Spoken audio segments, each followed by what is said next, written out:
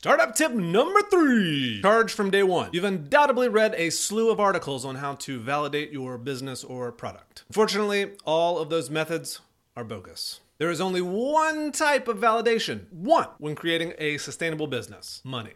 No money, no validation. 1,000 people on your mailing list is not validation. 1,000 people on that free plan you've got is not validation. 100,000 Twitter followers is not validation. Money is validation. And what you need as a business, especially in its earliest stages, is validation. Otherwise, you risk wasting a colossal amount of time building something people potentially have no interest in. Many of us have this psychological barrier to asking people for money. We're afraid that they'll tell us no or that it's not worth what we're charging. But finding out if they will pay you is critical for building a business. Charge from day one.